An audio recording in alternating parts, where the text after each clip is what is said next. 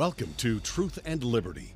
Thank you for joining our interactive daily broadcast, where trusted leaders bring insights and analysis to the issues from a biblical perspective. According to the Bible, it's the truth you know that sets you free. So call in today to get biblical answers, information, and resources to help you stand for truth and effect godly change in our nation and the world. And now here's your host, Alex McFarland.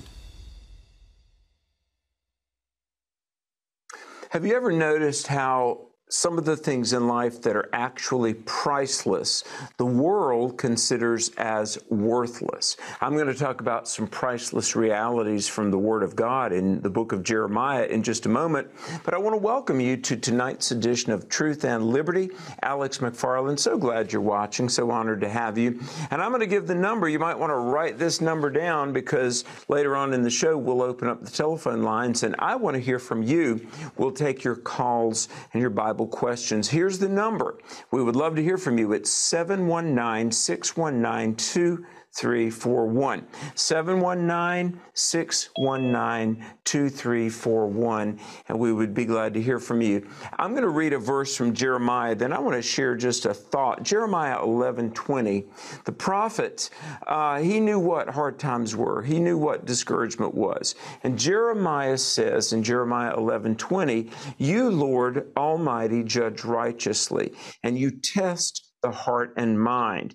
Let me see your vengeance on evildoers, for I have committed my cause to you." So we'll think about that, but listen to this amazing story that I read in Forbes magazine. There was a man and he bought $500 worth of Bitcoin and it went down in value. At first, he had 110,000 shares of Bitcoin, but each one was worth only fractions of a dollar. And so this $500 investment, he ordered pizza, just squandered it, a little bit here, $20 there.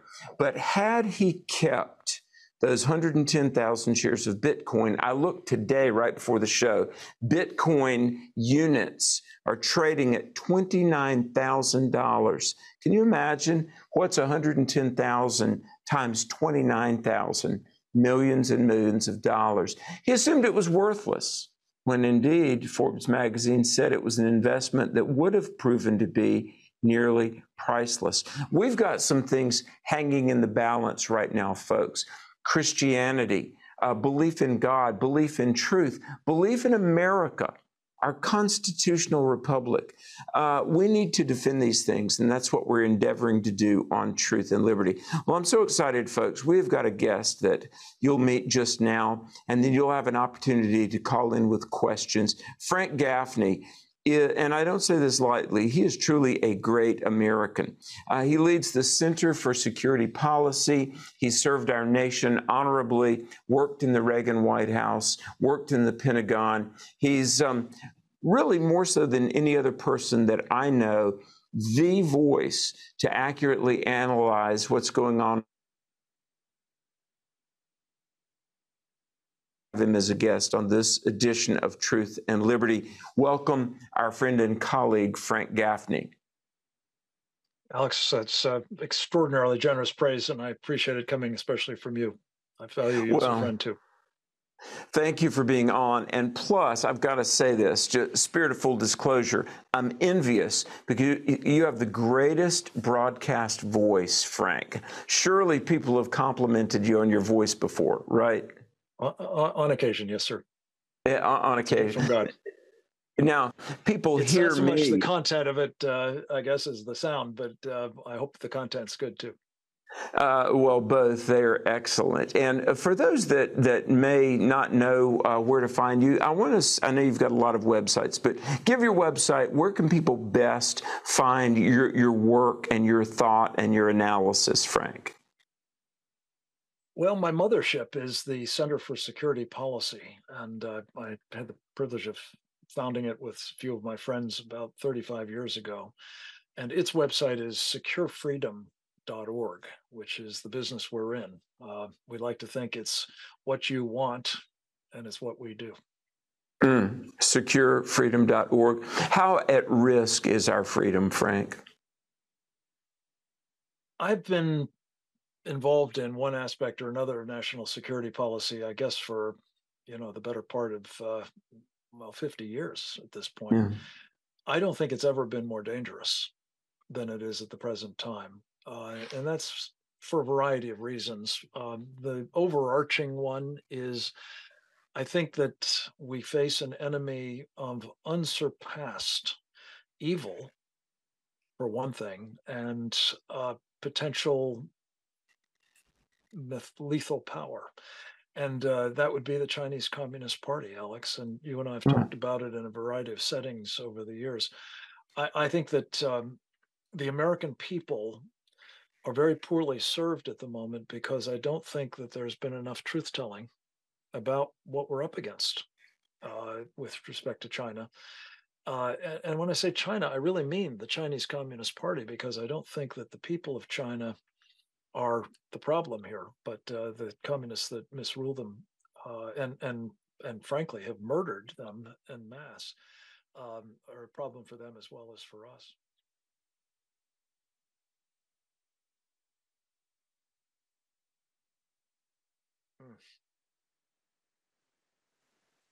I'm not hearing Alex at the moment.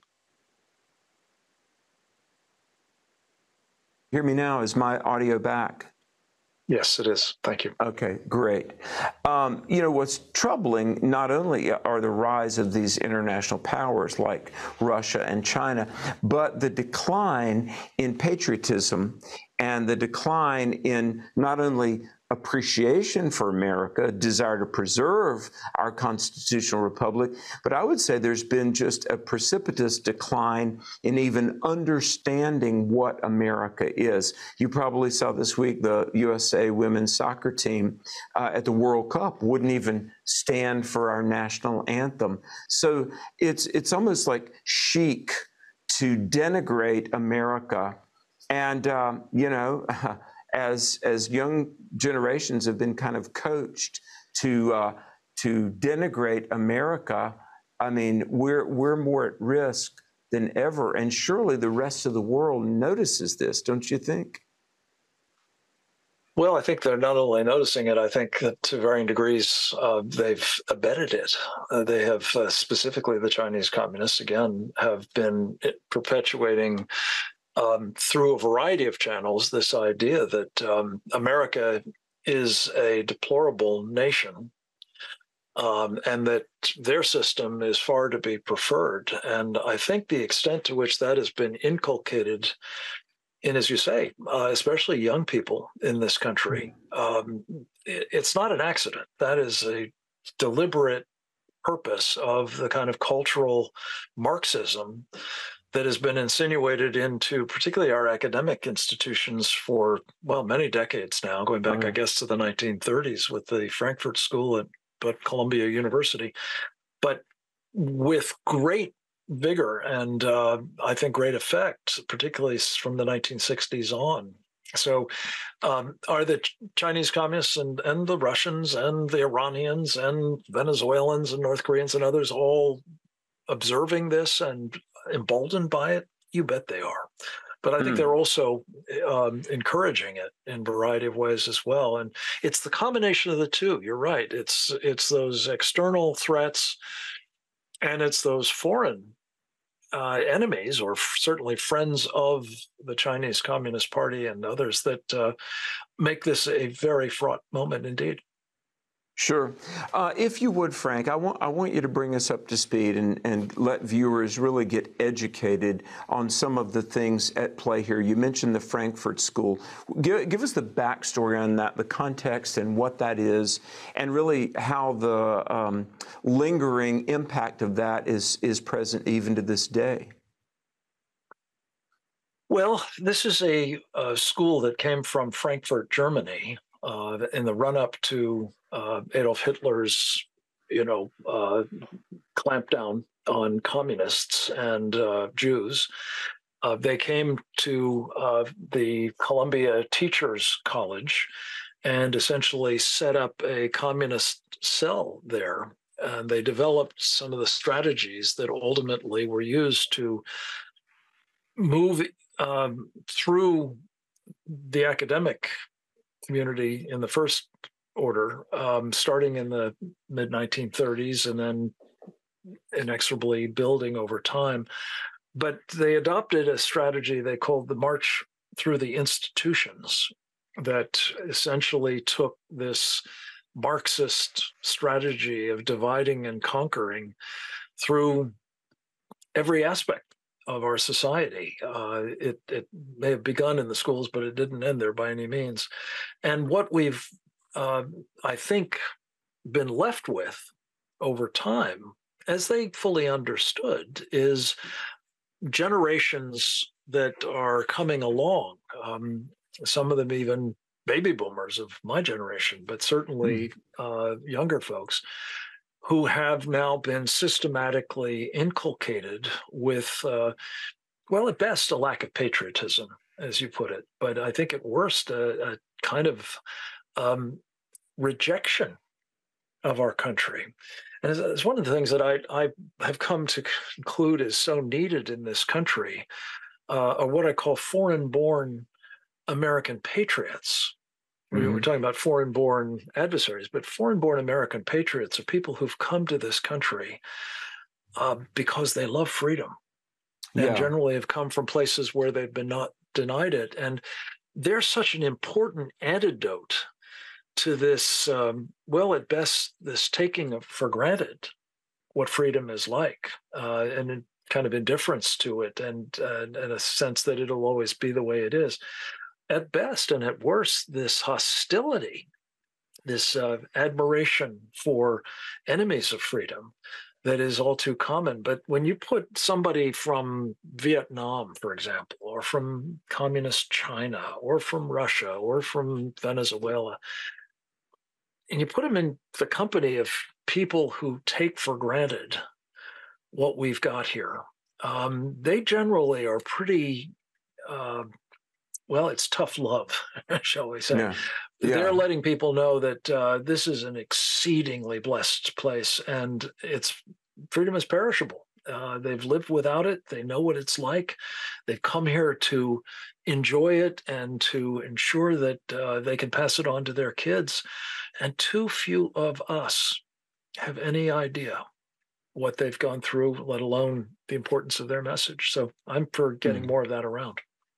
Well, amen, amen, and that's what we're all about here at Truth and Liberty as well. Folks, if you're just tuning in, our very special guest tonight, Frank Gaffney, securefreedom.org is a website that I would strongly urge you to visit. And we're going to take questions here in just a few moments. Your questions about government, policy, what's going on in the world, China. Tonight, we're very blessed to have some time with Frank Gaffney, and I urge you to call in with your questions. The number is 719-619-2341. Let me ask you this, and this question might sound hopelessly naive, but Frank, why did the Democrat Party become so steeped in socialism, Marxism 100 years ago? Could it have been either way? Could it have been the Republicans that wound up so anti-constitutional? It really is the Democrat Party. Why did the Democrats fall to these socialist ideas rather than the Republicans? And how much can we count on the Republican Party to stay constitutional and true to America's principles? Well, those are hugely important questions. As a young man, I had the privilege of working for a very distinguished Democratic United States Senator by the name of Henry Scoop Jackson. Wow. And I think often of the high RPMs he's spinning in his grave as he looks down on this Democratic Party of his. It's unrecognizable. But, Scoop Jackson was among those Democrats who was repudiated by the class of 94, which was really the first inroad that of 1974, the first inroads that I think were made by the people who in the late 1960s were, cutting their teeth on college campuses and engaged in, the moratorium about the war and mobilization against it and the like.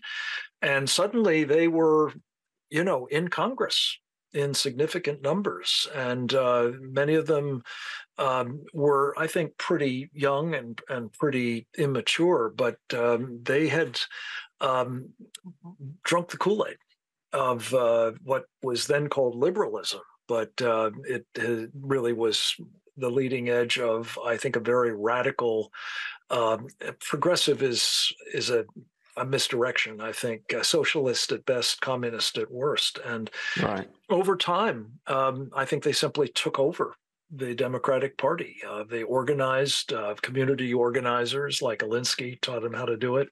Sure. They got into power, people like Bill Clinton and then Barack Obama. And I think we're in the third term of the Obama-Biden presidency at the moment. So they're well Right. established and they, have their hold on not only the Democratic Party as a sort of machine, but of course, the federal bureaucracy, large numbers of members of Congress and Senate, and I think the base of the party as well. I think there are still some Scoop Jackson Democrats out there, but I think most of them are Mhm. now Republicans. And to your question about whether Republicans could have, gone sideways, I suppose, but I think to the extent that their roots were in this constitutional republic and love of our country and the freedoms that it guarantees and all that, they were probably more resilient against it. But look, there are people that are described as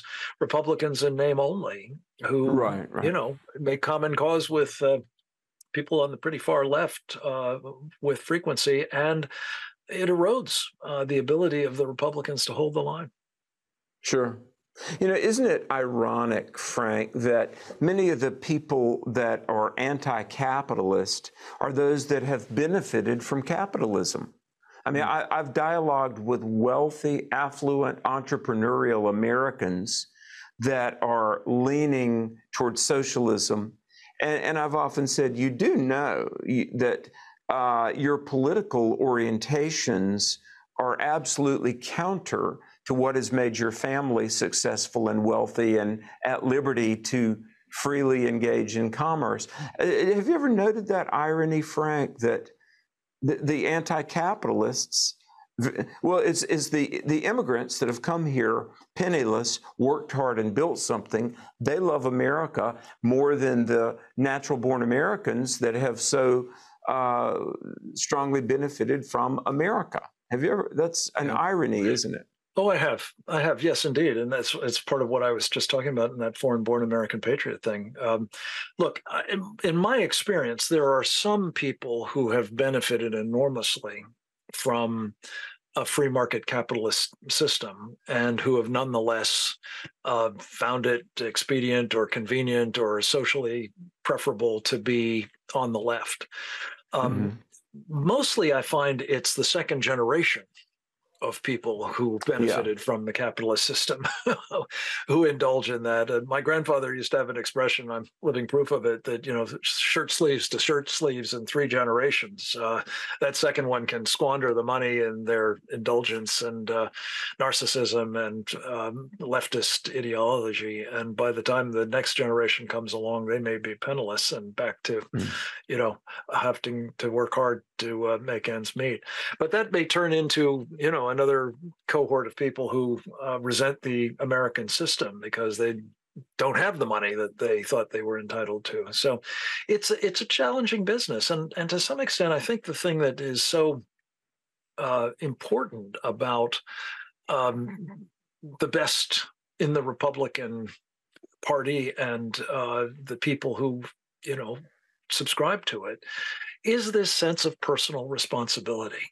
Yes. You're not entitled to anything. You are in a land of opportunity, but it is up to you to make something of yourself, for your family, for your community, what have you. And with God's blessing, an awful lot of us have been able to do that and Amen. to create the greatest country in the world, unquestionably. Mhm. But there are those, and I personally believe that the devil's hand is at work in a lot of this, who are determined to tear it down. And we confront them internally, as well as an array of hostile powers that make this, as I said, a very dangerous time indeed.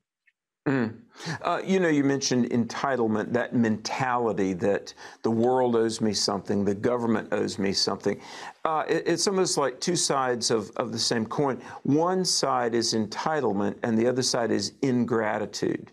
Have you ever noticed how some of the people that are the most entitled are the least grateful for much of anything?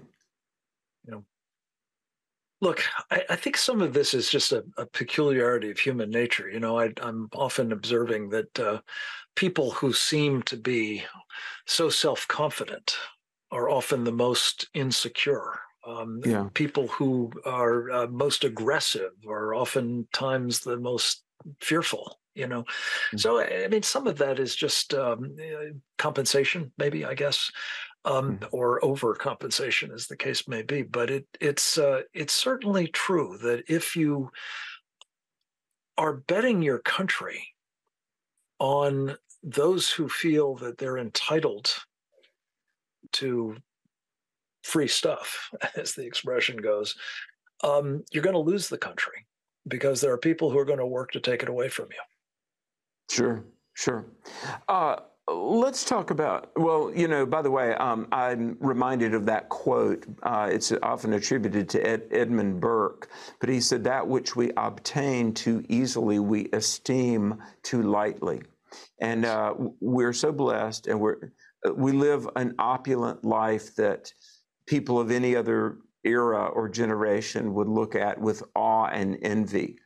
And I think Well, we and very people all easily. over this world as Oh well yeah, in our time, exactly. You which know, helps explain in part why they're coming here in such large numbers. exactly, exactly. I mean, and like you say, going from shirt sleeves to shirt sleeves, it wouldn't be hard for us to be knocked backward to just abject poverty and indigence. And then we'd realize that what we had was pretty good and would have been worth fighting for. So Yes. let's talk about China. And Frank, I don't know an elegant way to ask this question, so I'm going to lay it out there. Are there people in our government today that are on the Chinese Communist payroll? Yes. Look, Uh, it, the book was written on the subject, is entitled "The Indictment," and its subtitle, as you know, Alex, we've talked about it on a number of occasions, is "Prosecuting the Chinese Communist Party and Friends for Crimes Against America, China, and the World." And the friends piece of this it's hard to overstate the significance of it. And some of them are the people that we've just been talking about. They're yeah. people who hate our country, or people who take it for granted, or people who would prefer to live under, they think, a communist system of some kind, who are working with enemies of this country, like the Chinese Communist Party, and most especially. And the object of the exercise is taking the country down, I'm sorry to say. And I think we don't appreciate the degree to which, in key leadership roles in the financial sector, in business more generally, in the media, in Hollywood, in academia, in sports, name an important part of our society, we have captured elites, as the Chinese communists like to call them, people who are, in most cases, probably getting paid. Yes, in some cases, maybe it's sexual entrapment, or maybe it's ideological affinity. But whatever the Mm, motivation is, they're not playing for our team. And to right. think that one of them, the poster boy of them all, I think at the present time, at least, is the president of the United States, is a shocking thing. Mm. Yeah, I'll tell you the word that I hear that you don't really see much anymore is the word treason. I mean, in previous generations, selling secrets and classified information being compromised, and business deals with communist operatives. I mean, why isn't anybody crying treason, Frank? Yeah. Well, I am among them who is doing it. I think the Yeah. point is, to some extent at least, Alex, for the reasons we've been talking about. When you have a society that is at least divided between people who see no problem with that kind of behavior and people who do, it's hard to get, the kind of national response that under any other circumstance, I think, certainly any other generation would have resulted in, people being put probably before firing squads. Mm. The book, The Indictment, which folks, Frank Gaffney is the author. The Indictment, I urge you to read this book. It will put a fire in your belly and you'll be equipped and informed. Tell us where we can find this book, Frank. I'm happy to say I think it's basically wherever books are sold. Obviously, places like Amazon and Barnes & Noble online. We also have a website, theindictmentbook.com. But I think your local bookstores probably have it too. Sure. What's been the reaction of people that have read it? Pro and, if any, con, but what's been the reaction? I'm not aware of any con, to be honest with you. I think the reaction has been overwhelmingly positive. It's a small sample, but I think the last time I checked, there were 65, I think, 5-star reviews at Amazon for it. It was a national #1 bestseller in the national and international security category. So it's been well received, I think. And mostly I suspect that's because the content is drawn from a lot of these webinars that we've been doing that are available for free to your audience and others at presentdangerchina.org, another important online resource for your audience. And that content helps connect a lot of dots that need to be connected, and I think people are responding accordingly. I'm old enough. I remember when Reagan was elected the first time and then reelected. The first election I was ever old enough to vote in would have been in '84, and Reagan won reelection handily, and there was. Overwhelmingly. I'll never forget the returns were coming in and Republicans had taken races all across the country. And I was watching, I think it was CBS, and Dan Rather said that this was in '84, quote, a fairy tale election for Republicans. And I remember believing that the impact of that would last for 100 years. But it abated rather quickly, didn't it? It did. In 2 short years, as I recall, he lost, I think, the House, and it was tough sledding for those last 2 years of his presidency. But the truth of the matter is, we look back on that period as a high watermark for our republic, and I think all of us have a certain nostalgia for the man who made it possible, but also for the country we were at the time, and that we need to get back to if we're to survive. We've got to take a brief break. Folks, this is Truth and Liberty. Alex McFarland here with Frank Gaffney, the Center for Securing Freedom. SecureFreedom.org is his website. Hey, the number 719-619-2341. We'll be back with your phone calls and more after this. At Truth and Liberty Coalition, we work to unify, educate, and mobilize the body of Christ to change nations. That's why I want to encourage you to go to our website at truthandliberty.net and subscribe so that you can begin receiving regular updates about our show, news items, action alerts, blog posts, and much, much more. All you have to do is go to the website, click subscribe, share your email address, and you'll begin to be equipped to stand for truth in the public square. You were created with a purpose, written in the heart of God, long before you were born. He is calling you to find it. We want to help you experience His unconditional love, to be equipped and empowered to become a world changer. At Truth and Liberty Coalition, we have big plans to make a big impact. If you want to be a part of turning our nation back to God, I want to invite you to become a supporter of Truth and Liberty. You can go on our website at truthandliberty.net to the donate page and make a gift there. And you can also sign up to make a recurring automatic gift of $5 or more per month, and then you'll become a Truth and Liberty member. And our gifts to Truth and Liberty are not tax deductible, but I promise you, God sees your generosity. So go to Truth and Liberty and become a member today.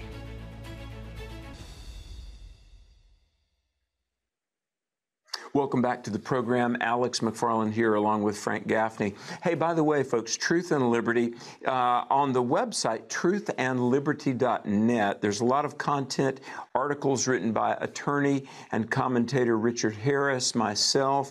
And so go to truthandliberty.net/subscribe. Emails go out, and there's content to help equip you and encourage you to stand strong for God and country. And then also, let me say, truthandliberty.net/subscribe. It's free, no strings attached. However, we're able to do what we're doing and talk to countless numbers of people, hopefully inspire, empower, mobilize, equip people through your support.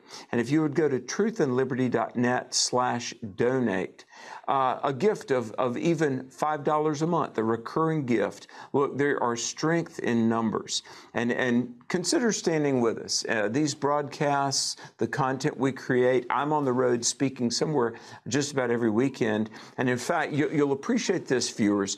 When I leave here tonight after we finish the program, I'm driving 2 hours to our 6th of 7 youth camps. By the end of August, we will have been in front of 1,250 teenagers this summer. And folks, you're going to love this. Roughly 150, 200 kids every camp that we do. And I have the kids, we talk about God and country. We talk about the things that Frank and I are discussing tonight.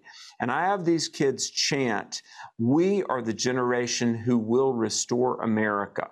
Can you imagine? Don't you know the liberals would just about lose their mind to see middle schoolers, high schoolers. First of all, they're being taught about God and Christianity, but then we teach them about patriotism and loving America.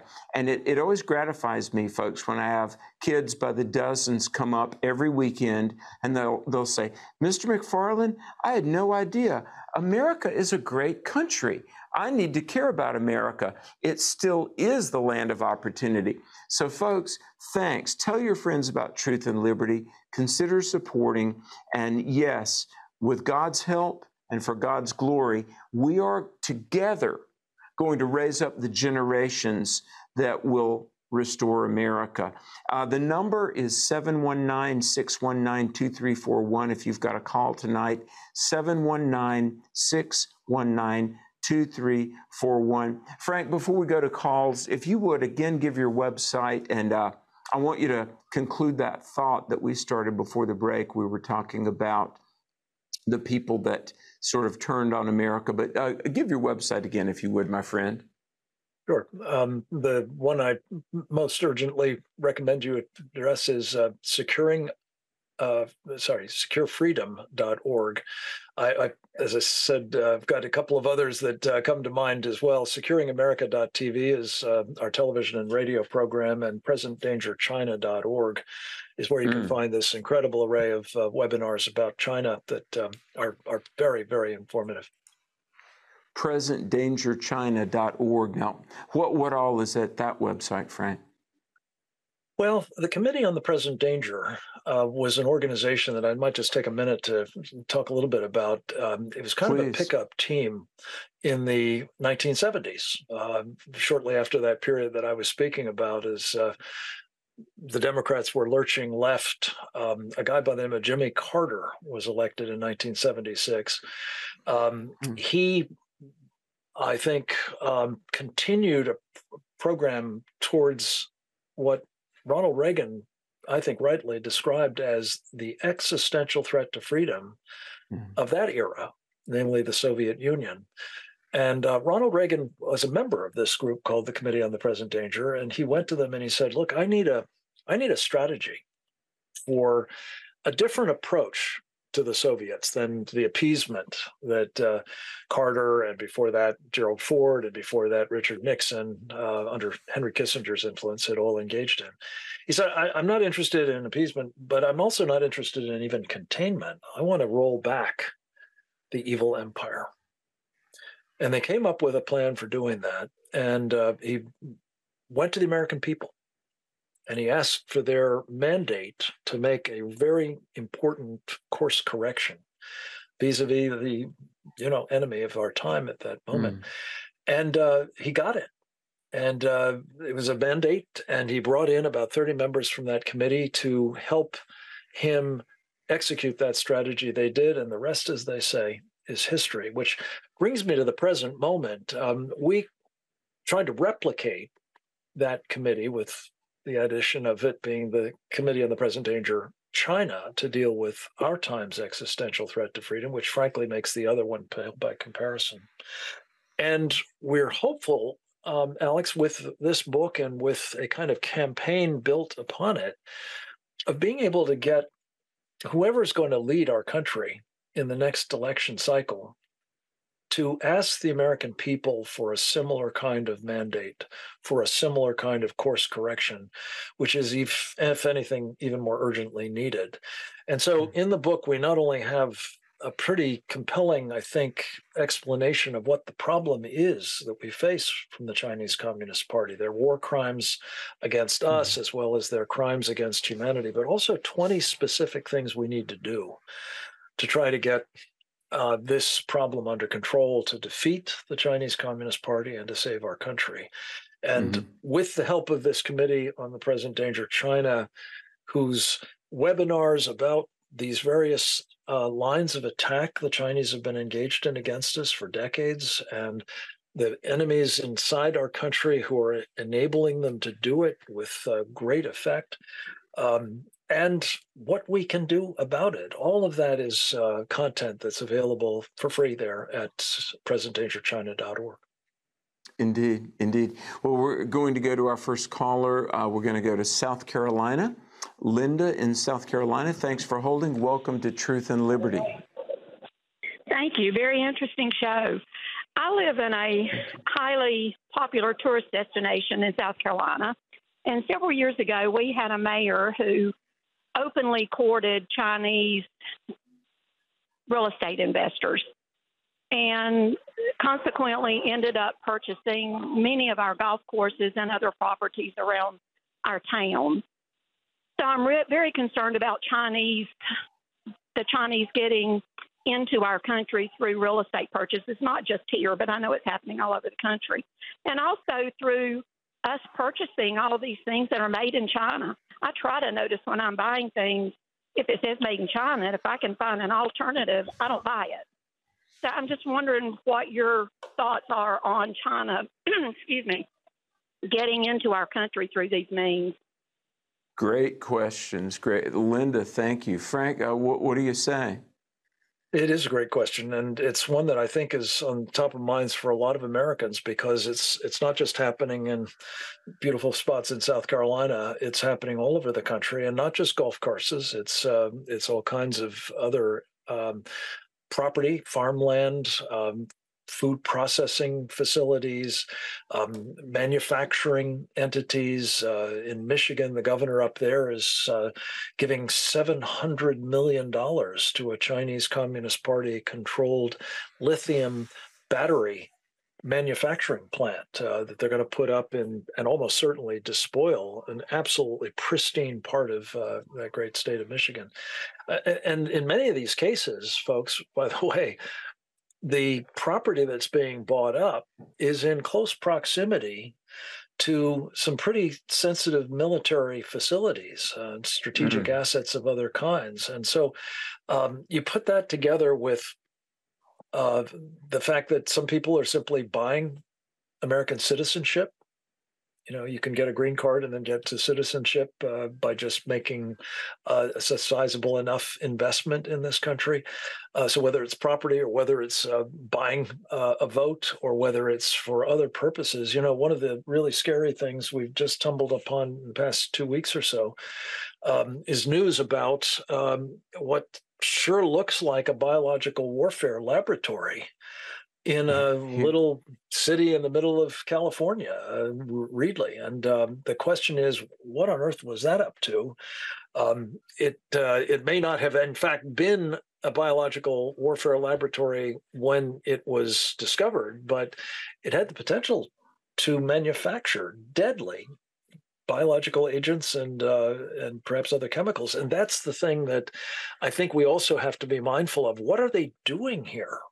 Not just what are they buying, but what is their presence translating into in terms of potential capabilities to attack us from within? My goodness. Linda, let me encourage you to read Frank's book, The Indictment. And thank you so much for calling in. And folks, we're talking with Frank Gaffney, if you're just tuning in, the securefreedom.org Center for National Security. Frank Gaffney is our guest tonight. The number, if you've got a question, it's 719-619-2341, 719-619-2341. Frank in Missouri. Frank, thanks for holding. Welcome to Truth and Liberty. Yeah, my question is, thank you for receiving me. Were the voting machines made and rigged by China? That's one question. I guess I only get one question, but anyways, bless you guys. I'm thankful for the truth, to be able to have the privilege of still being able to voice yourself in America is a great big privilege. So I praise God for that. Amen. Yeah, amen. Frank, I was going to ask you, and let's get to Frank's question first, but voting machines and the honest tabulation of the elections, that is a subject that I wanted to broach with you. So speak to this, Frank. What do you know about the voting machines? Well, there's different stories out there, and it's, I think, probably the case that there are different machines that have various answers to the question. My best understanding, and it's mostly second and third hand from people I trust, is that the Chinese Communist Party did have its access to voting machines in America. And whether that was through software and backdoors, or whether that was through data that was being routed through Chinese servers, or whether it was through, in particular, information about those managing voting processes and places, the combined effect, plus the most important single means of interfering with the election by far, namely the biological warfare attack that they launched against us, which created, as you know, Alex, all kinds of opportunities for arrangements, for example, universal mail-in ballots, which that guy that I was talking about earlier, Jimmy Carter, long after he left the presidency back in 2005, as I recall, with former George W. Bush and George H.W. Bush official James Baker,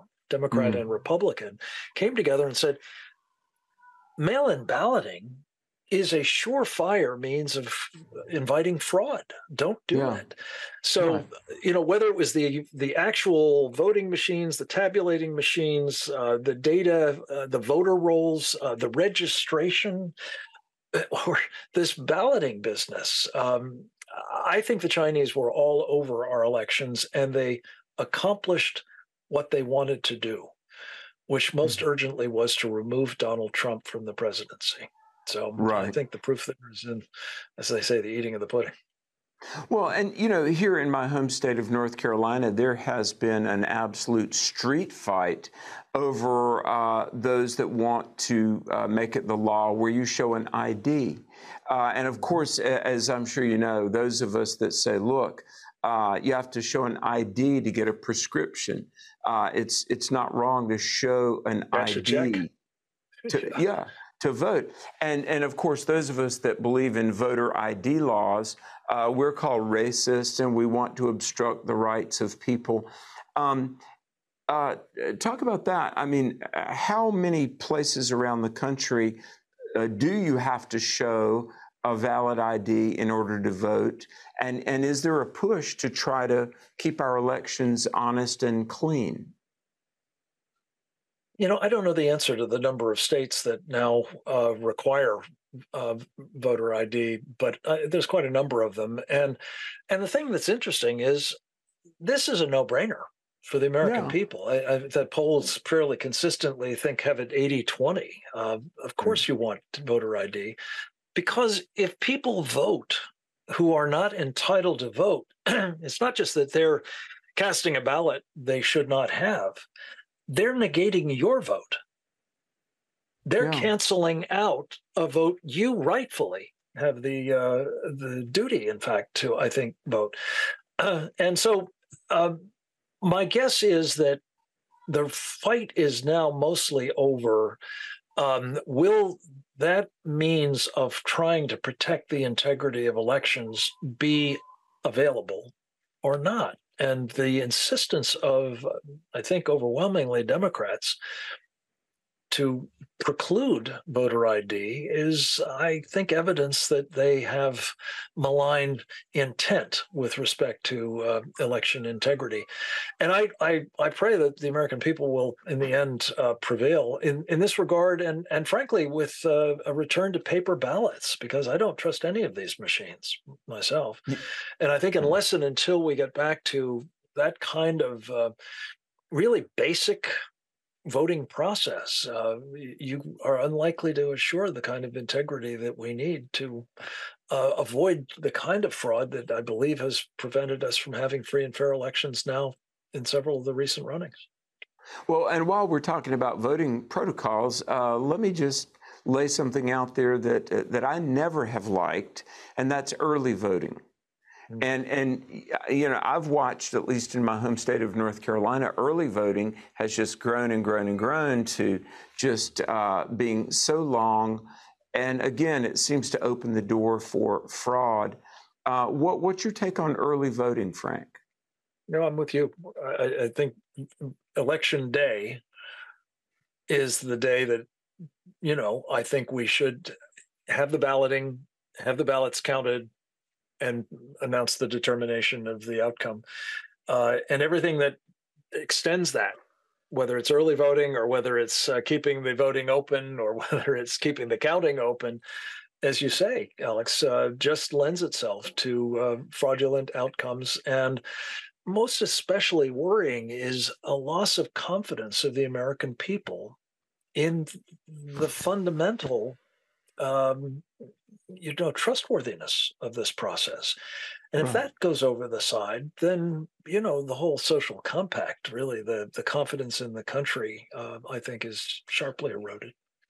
How confident are you that the 2024 election cycle will be honestly tabulated?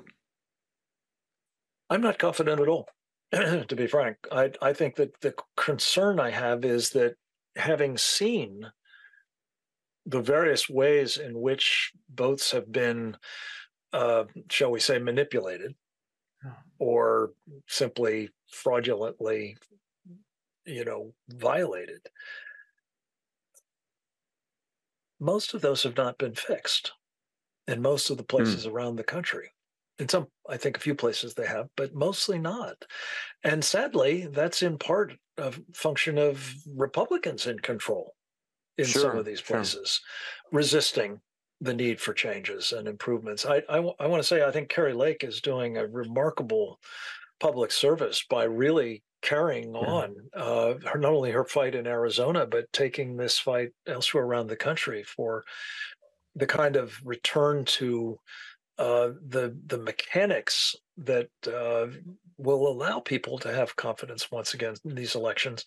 And I think she's getting some traction in some places, and I hope it will be sufficient to overcome, at best, the inertia, and at worst, the active opposition of people, whether they're Democrats or they're Republicans, who are in a position to do something about it and are refusing to do so. What would you like to see people do? And by the way, folks, we're talking with Frank Gaffney, securefreedom.org. The number, if you've got a question for Frank, and this is a prime night to get political insights that every American needs to hear. 719-619-2341. What would you like to see just average Americans do that are willing to volunteer and to really get involved? Give us some homework assignments, Professor. Well, let me give you a very immediate and sort of microcosmic example of a challenge that we face. And again, we've had conversations about this in the past, Alex, and I know it's on your heart as it is mine. This practice of cultural Marxism that I mentioned in response to your first question about, what's being done inside our country that is doing such harm to us. Well, it's this practice that has been cultivated for 2 centuries now, basically, by Marxists of various stripes, and that is the old divide and conquer techniques to turn people against one another. In Marx's classic approach, it was using class warfare to set the proletariat against the bourgeoisie and so on. In our country, they've used race. And, many of us, I think, voted, I did not, to be honest, but many others did vote for Barack Obama in the profound hope that that would mark the absolute end of a sorry chapter in our history. We'd made a lot of progress up to that point, but this would be, the end of it. And sadly, we turned power over to a cultural Marxist who used race as a means of dividing us. And it's gotten worse in his second term. It's gotten still worse in his third term, which is where I think we are at the moment. That's true. And that problem is now working its way. I talked about the march through the institutions earlier on. It's now worked its way through to really the last institution standing. And that's the United States military. And what we're seeing now, Alex, is, I'm afraid, a concerted effort by the Biden or Obama-Biden administration 3.0 to finish the job of fundamentally transforming the military with the as the next chairman of the Joint Chiefs of Staff, the top military officer in the country, of a general by the name of C.Q. Brown, who happens to have become, he was early in his career, I guess, an accomplished combat fighter pilot. But in his most recent appointments, now as the Chief of Staff of the United States Air Force, he has been a zealous champion of what they call the woke ideological transformation. I call it the cultural Marxist transformation of the military. And so my urgent appeal to people, if they want to do something, I urge you to go to rejectgeneralbrown.org. And you can, with a click of a mouse, get directly to your 2 United States senators and urge them, when they come back into session in mid-September, to vote against General C.Q. Brown to be the next chairman of the Joint Chiefs of Staff. In our book, we talk about the unrestricted warfare against our country. I'm concerned, Alex, that we are now at the cusp of the Chinese Communist Party being so emboldened by the state of our country, by the divisions that they've helped cultivate, by the controlled asset that is the President of the United States, the state of our military, not least, including especially the United States Air Force, that they may actually be ready to go to a shooting war with us next. And God help us.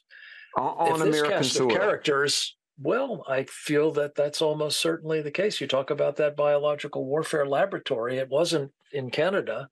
It wasn't in, Singapore. It was 40 miles from one of our key naval air stations, which, if attacked with biological weapons, would have almost certainly wiped out our carrier battle groups' air wings in a future conflict with China. So, yes, and then there's the concern about people, as we talked about with Linda, the buying up land here, the 300 plus thousand Chinese students, all of whom are here with the permission of the Chinese Communist Party, all of whom know that they must do their duty to the motherland if asked to. And then, get this, by, I think, conservative estimates, there's some 10,000 military-aged, unaccompanied young men wearing similar, if not identical, backpacks and canteens and moving in units of about 100, believed by thoughtful observers to be members of the People's Liberation Army who have been coming across our southern border in recent months. Yeah. So you ask, is there a chance that we could have war on our own land with the Chinese Communist Party if they decide to take Taiwan or do something else in the Pacific? I fear the answer is almost certainly yes. And folks, let me just say, last fall I was doing a speaking tour through a number of Texas towns. I was in Corpus Christi, I was in Gonzales, Texas. I was in half a dozen towns near the border. Frank, I've not told you this, you and I haven't discussed this before, but a couple of my speaking engagements were well publicized. I had mayors and sheriffs and law enforcement officers come to me almost like pleading. And they told me story after story of people coming into Texas through the southern border, some of whom were arrested for having committed crimes. And they learned some of these people, well, some had like no identity.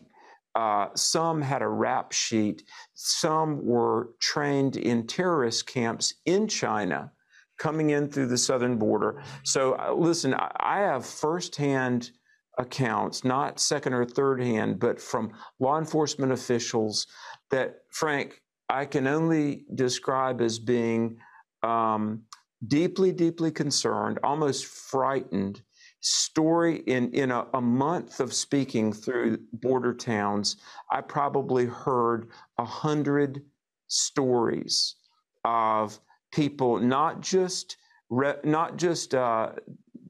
dream seekers, but operatives coming in through the southern border, the border that this administration, folks, as you know, will not secure and has actually fought to keep open. Frank, we've got a brief Let me break. just ask you, are you talking about Chinese nationals in those cases? Yes. Those 100? Yes. Yeah. Yes. Well, Coming through the southern border. Yeah. Exactly. Another thing that was told by two different officials, cars coming down with out-of-state plates like Illinois and Indiana, people coming in, clearly people crossing the border and then being driven up into the interior of America in cars. Folks, we've got a break. Stay tuned. More questions with our guest, Frank Gaffney, on Truth and Liberty. Don't go away.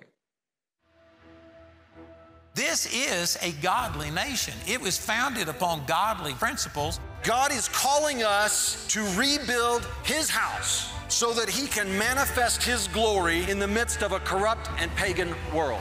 I would argue that America has been more prosperous, more successful than any other nation because we've done more in reading and applying the Bible. It is the history for Christians to speak out and to make a difference in this nation. Hey, you know, a big part of what we do here at Truth and Liberty is to provide you with the resources that you need in order to stand for truth in the public square.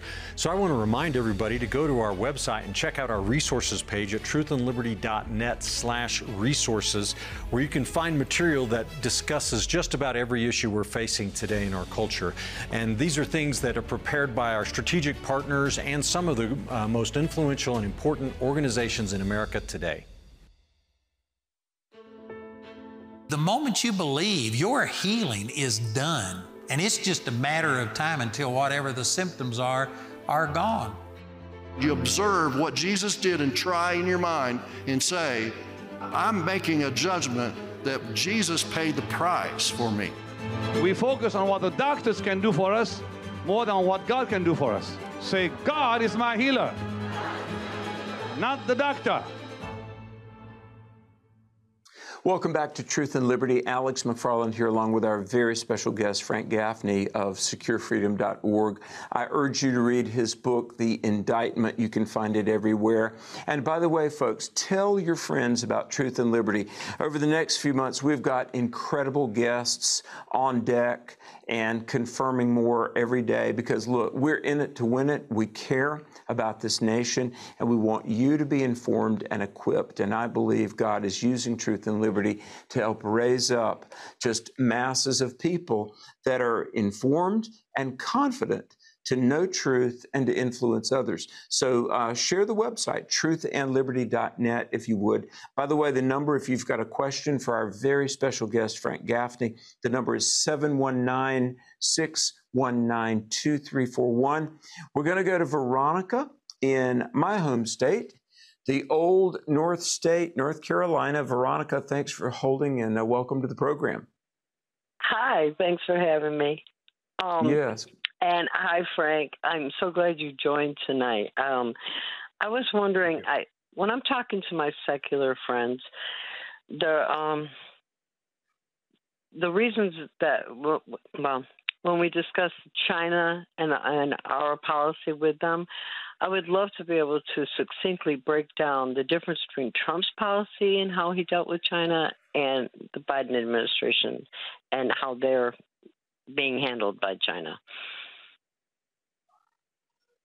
Well, there are a lot of differences, I think. The most fundamental of them is, I think Trump, long before he became president, was deeply concerned that the whole idea that has animated American policy for, well, most of the period since Richard Nixon opened relations with the Chinese, namely that if we just tried to normalize relations with them, if we open trade, if we transferred technology, if we sent them money, trillions of dollars even, if we in short made them richer and more powerful, they would be, well, more like us. They'd be a member in good standing of the international community. They'd want what we want, which is stability and quiet, and be a force for good. I don't think there was really ever any evidence of that. There may have been some deceptive things that they said to us along the way, but anybody with a lick of sense, I think, would have known that wasn't true. And Donald Trump, I think, was deeply skeptical of that. So basically, what has flowed from that policy is what you're seeing on display with the Biden administration as we speak. He's sending his various cabinet officers over to China to, well, kowtow is the Chinese term for it, to bow and scrape and otherwise try to ingratiate themselves with people who have nothing but contempt for them and who, frankly, see them as the vehicles for achieving their ultimate agenda, which is destruction. Donald Trump, I think, tried to pull back from all of that. I think he tried through tariffs, notably, through resisting some of the things that they were trying to get away with, including notably this whole idea that they're going to be a force for good on climate change. Trump was deeply skeptical of that. But mostly what he was doing was he was opposing, for the first time in decades for an American president, the agenda of the Chinese Communist Party on the one hand and the agenda of their friends here who just wanted to do more business with them, make more money personally, and frankly, the devil take the hindmost with the country. Wow. That is a great question. Frank, there's a video that is floating around, a little short video of Donald Trump on the Oprah Winfrey show back in the early 90s. And it was just prescient how he was saying that in the future, what a great threat China was and would be. And I've got some questions. I want your take on Donald Trump. But Veronica, thank you. Do you have any follow-up for Frank before we go to the next call? No, that pretty much summed it up perfectly. Also, them being a developing nation and having that status, but what drives me crazy is Biden just reversing almost every good thing that we did with foreign policy. And if there's a change in administration this time, can we easily go back to these old policies? That's a good question. Well, that's a good question, and it will depend in part, obviously, whether in the intervening period, as I'm very concerned, the Chinese go to war. The old-fashioned kind of war, that is. Obviously, everything's in a different state in that circumstance, including our own country, I fear. But setting that aside, I think that it will be a challenge because, in particular, in this period of time of the Biden presidency, Obama-Biden 3.0, if you will, he has done so much to intensify the damage that has been done to our country. Look at the Afghan situation, for example. Look at the supply chain dependencies. I mean, not only has he not weaned us really off of any of the existing ones, but he's now creating new ones with what he's doing to our energy sector in terms of making us more dependent upon them for green energy and, depriving us of our own.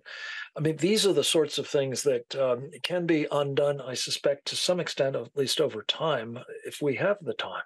But it will be harder as a result of having dug ourselves even more deeply into the hole that we've been in. Veronica, thank you. We're going to go to Texas and speak with Valerie now. Valerie, thanks for holding. Welcome. You're on Truth and Liberty. Hello. Good to talk to you guys. Good evening. I did want to say thank you to Mr. Gaffney for addressing the military question. I am a retired Air Force senior master sergeant, and I was a recruiter, and I still have children in the military, and I know all about General Brown. And I'm so thankful to know where to go to say we don't want him in. So thank you for letting us know about that. But I also noticed... Please let me know how to get in touch with you. I'd love to hear more. And by the way, folks, rejectgeneralbrown.org. Frank, that's a website, isn't it? Rejectgeneralbrown.org. That's it. Yeah. Yes, sir. I'm going to be calling my senators on that. But I noticed that you had worked for Ronald Reagan, and I wanted to know if you got to meet him and what was your favorite memory about him? I did. I was in the Pentagon, not in the White House, so I didn't see a whole lot of him in the course of my 4.5 years working for him.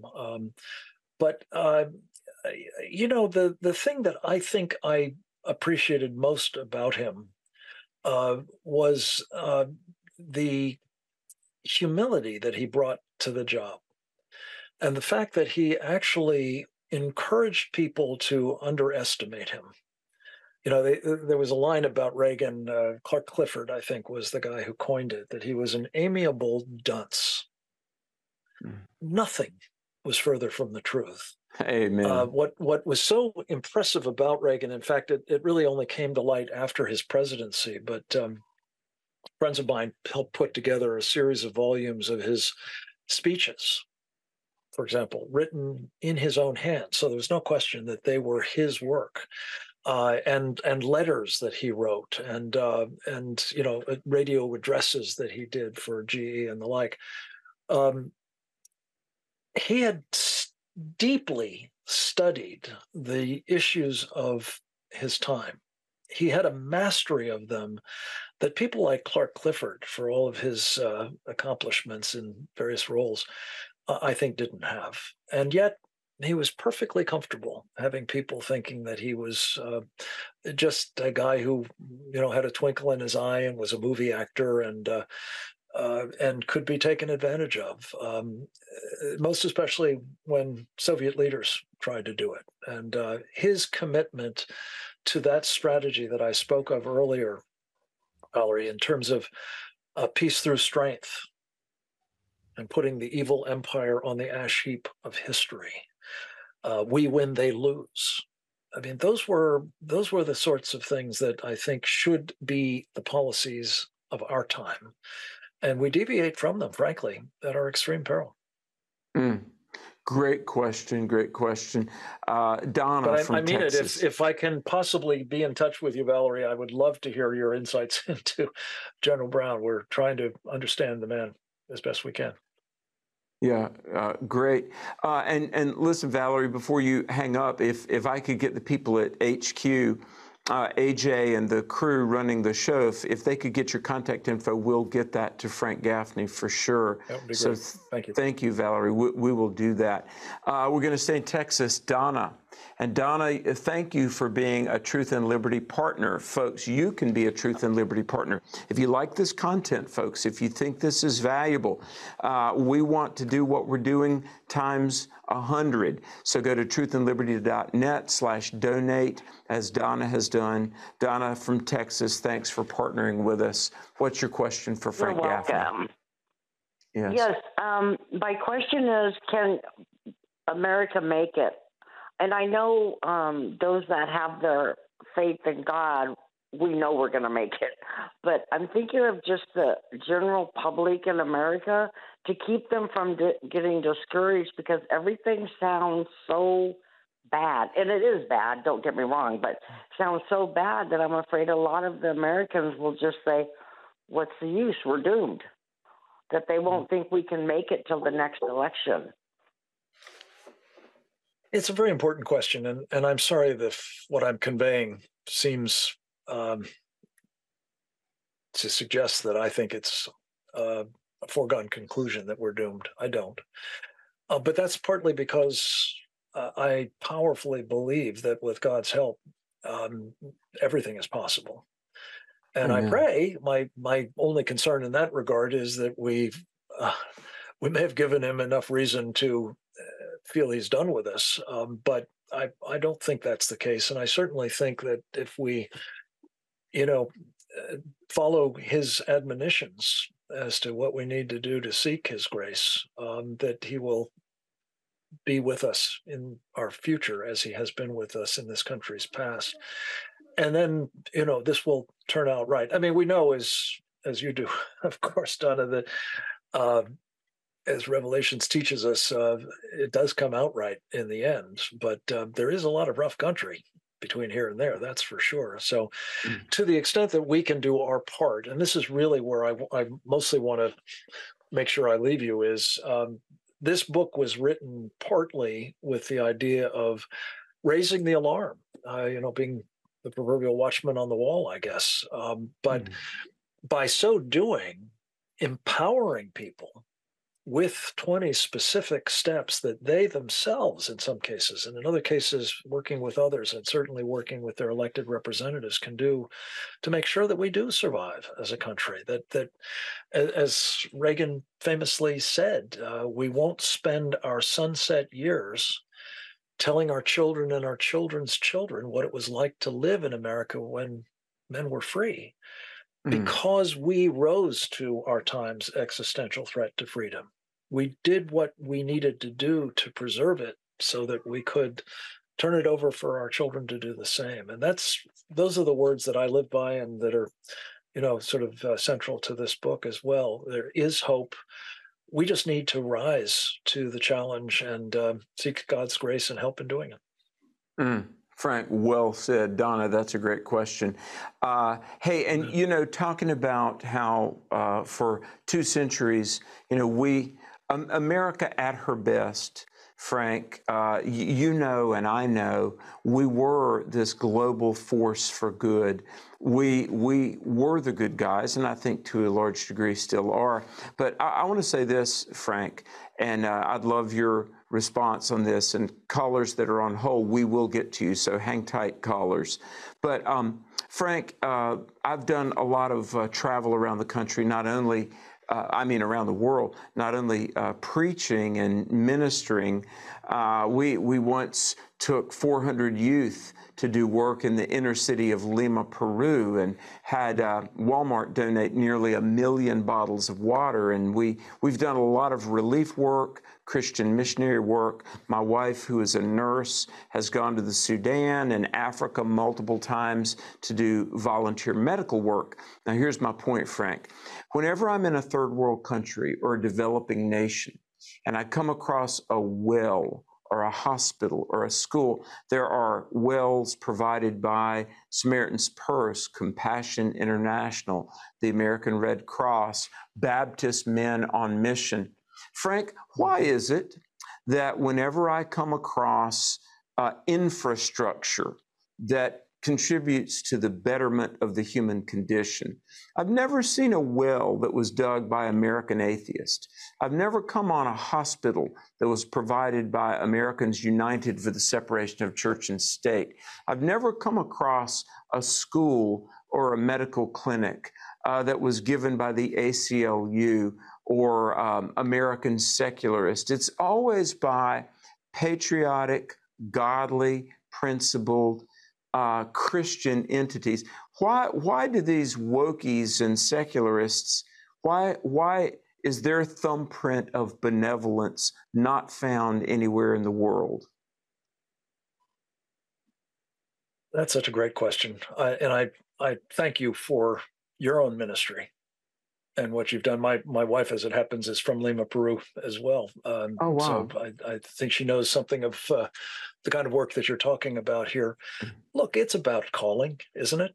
It's about, God infusing in people like you who have done that kind of service a sense that that is your duty. And I don't think people who have no God or, believe in perhaps its antithesis, satanic forces, I think are not called. And to the extent they're called, it's much more in the nature of a wrecking operation, I think. And that's my biggest criticism of the Biden team, Obama Biden 3.0, if you will, is, and I think I've said this to you before, Alex, every single policy I can think of that Joe Biden has promulgated, domestic and foreign, has had two things in common. One, they've been bad for America. Right. And two, they have generally been to the benefit of the Chinese Communist Party, either directly or indirectly. And that's not a godly purpose, needless to say. And as we've talked about, I've profoundly convicted that this land has been blessed by God Almighty.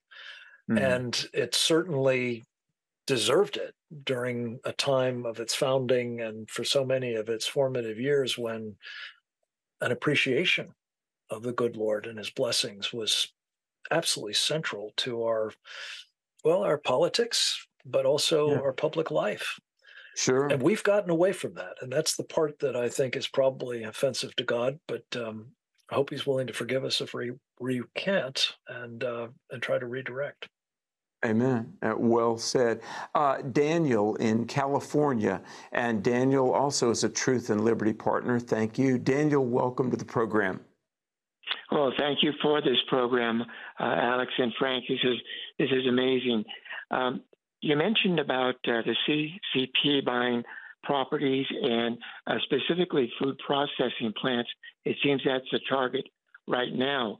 And I'm wondering, can that be regulated through either state or federal legislation? How can we approach that to stop it? Great question. Again, of course it can be regulated. Here's the kicker, that in addition to the Chinese buying up significant food production facilities in this country, the last count I had, some 30 of them had burned down in the last year. And two of them, I think in addition to the 30, two of them had been struck by airplanes. What are the chances of that? So I don't know exactly what's going on here, but I can tell you that I think there's an entity in the United States government. It frankly has been an enormous frustration to me since I worked in the Senate. It's called the Committee on Foreign Investment in the United States, or CFIUS is its acronym. And these guys have got, I believe, ample authority to be determining whether these kinds of purchases by what is our mortal enemy, let's be clear, are consistent with the national security of the United States, let alone, our economic viability or our food security, for example. A colleague of mine, Tommy Waller, has done a beautiful study on food insecurity, which is available for free at, securefreedom.org. But the truth of the matter is, the Committee on Foreign Investment in the United States has been just, at best asleep at the switch, and at worst has been complicit in some of these acquisitions that should not have been allowed to go forward. Well, and hey, while we're talking about fires at food production plants, what about train wrecks? Frank, is it me, or are there more train wrecks than ever? I've been asked that question before, and I simply haven't researched it. I don't know. There seem to have been a lot, and some of them have been just absolutely horrific, including that one in East Palestine. I just think whether we've just hit a rough patch because our infrastructure is falling apart, or whether there's foul play at work, I don't know. But what I do know is this, Alex. The kinds of things that have been demonstrated with these mishaps and food processing facilities burning up and any number of other things are all suggestive of what could happen if somebody with malign intent were targeting them. Yeah. And especially if we've allowed 10,000, let's pick a number, of specialists in sabotage, for example, perhaps from the Chinese People's Liberation Army, to be settled all over our country, for heaven's sakes. So this is a moment when one of our most important recommendations in this book is we need to get on a war footing. The Chinese are on one. Oh, yeah. And that really means taking stock of these kinds of vulnerabilities, not least of which, by the way, is our electric grid, which I've been campaigning for about 20 years, has to be made more resilient. And we've done essentially nothing. And in fact, just this coming week, the regulators, this question from Daniel was about regulation, the regulators for our electric grid, the Federal Energy Regulatory Commission and something called the North American Electric Reliability Corporation, the latter being basically an electric industry owned and operated entity that more or less controls the regulation of the industry, if you can believe it. They're supposed to have a meeting, a technical study group, I think it's called, on Thursday of this week in Atlanta, to talk about coming up with some new arrangements to try to enhance the physical security of grid assets, transformer substations and power lines and so on, which, as you may know, have been shot up in a number of instances in just the past year. Yeah. And as things stand now, get this, Alex, Daniel, it seems as though those regulators are going to look the other way and say, there's nothing to see here, folks. Nothing needs to be done. Not a worry.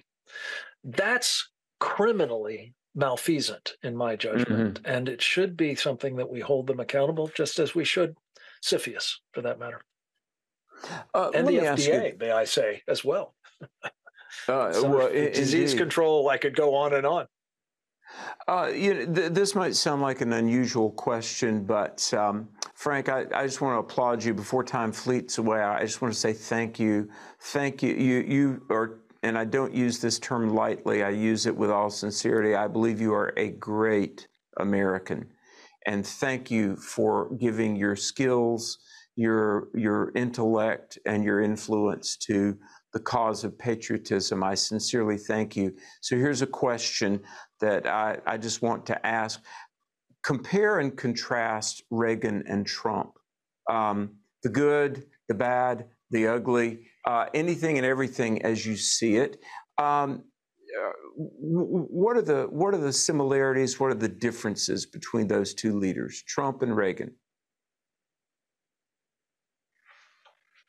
I can't say that I'm completely impartial on this, having had the privilege of working for Ronald Reagan and only having met Donald Trump on a single occasion. I think there are some similarities. I think they both love this country. profoundly. I think they both dedicated themselves to lives of public service when they didn't have to. They were successful men. Their lives were full of accomplishment without it, but they felt called to try to help their country at critical moments in both cases. That's another similarity. I think they both recognized the trajectory the country was on under Jimmy Carter. I mean, it kind of looks like the good old days compared to where we are at the moment, honestly, but it was in a downward spiral, I'm afraid. But that was even more true of what was left after Barack Obama's first 2 terms and the prospect of Hillary Clinton. God help us. Yes. That said, there were significant differences, and I take nothing away from Donald Trump. I think he's quite a formidable man, and certainly, as we've been discussing on China, he was pretty clear-eyed about that problem. I have not seen the clip of Oprah. I'm going to go dig it up, but that's an example of how, long ago he recognized that we were facing the kind of thing Reagan described as our generation's existential threat to freedom. But that said, I think Donald Trump came to office mostly not very well prepared for the job of governing.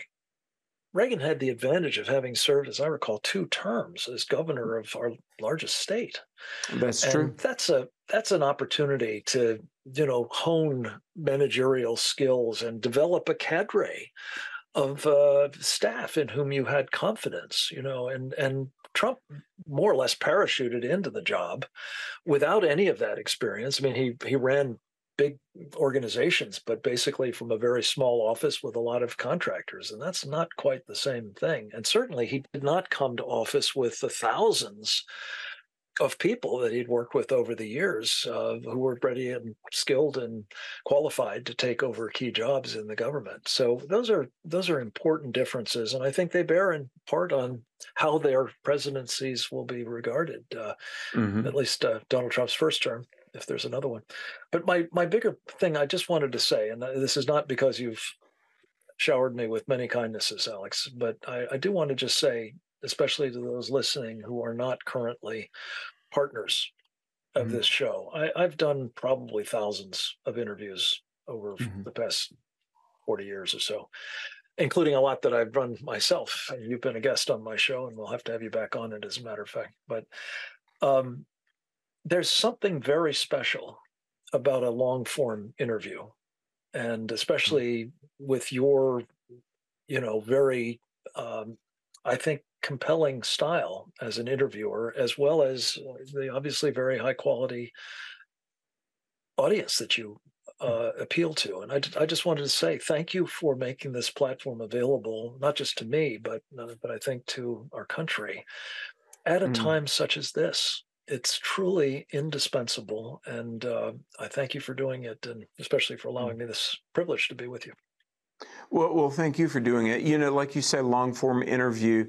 I want to give credit. Andrew Womack had the vision for this, and he's one of the hosts. But one of my heroes was William F. Buckley. And when I was a little kid, I would watch Firing Line. And I miss those kind of shows. Firing Line, he had time to do a deep dive with guests. And William F. Buckley, I want to encourage people, go to YouTube and watch those old episodes of Firing Line. And he was a friend and a colleague of yours. You knew him, didn't you? I did, not intimately, but we had a mutual admiration society. I'm being immodest in saying that, but I've got in my office a little note that he sent to one of my colleagues after I left the Pentagon at the end of my time with Reagan, and he said, I wept shamelessly upon learning of Frank Gaffney's departure. Wow. It was, as is always true of him, it was tongue-in-cheek, but it was very touching, and one of my fond memories of a really remarkable intellect and human being. Sure. Were you ever on Firing Line? No, I never was. I don't think we did any television programs. My interactions with him were all off-air that I can recall. Well, Frank, we're just about out of time. A sincere thank you. You're very gracious with your time. Thank you this evening. And securefreedom.org, folks. Rejectgeneralbrown.org. Frank, you're a treasure, and I appreciate it so much, my friend. I'll look forward to talking with you on my show soon. Thank you. Alex. Folks, you can watch the show again and share it with others. Go to truthandliberty.net. May God bless you, and may God bless the United States of America. Thank you for joining today's Truth and Liberty livecast. You can watch today's and past livecasts in our archives at truthandliberty.net. Our goal is to educate Christians and connect them with resources and organizations to help them impact their sphere of influence. You can help us accomplish this by making a donation at truthandliberty.net/donate. Join us next time for more Truth and Liberty.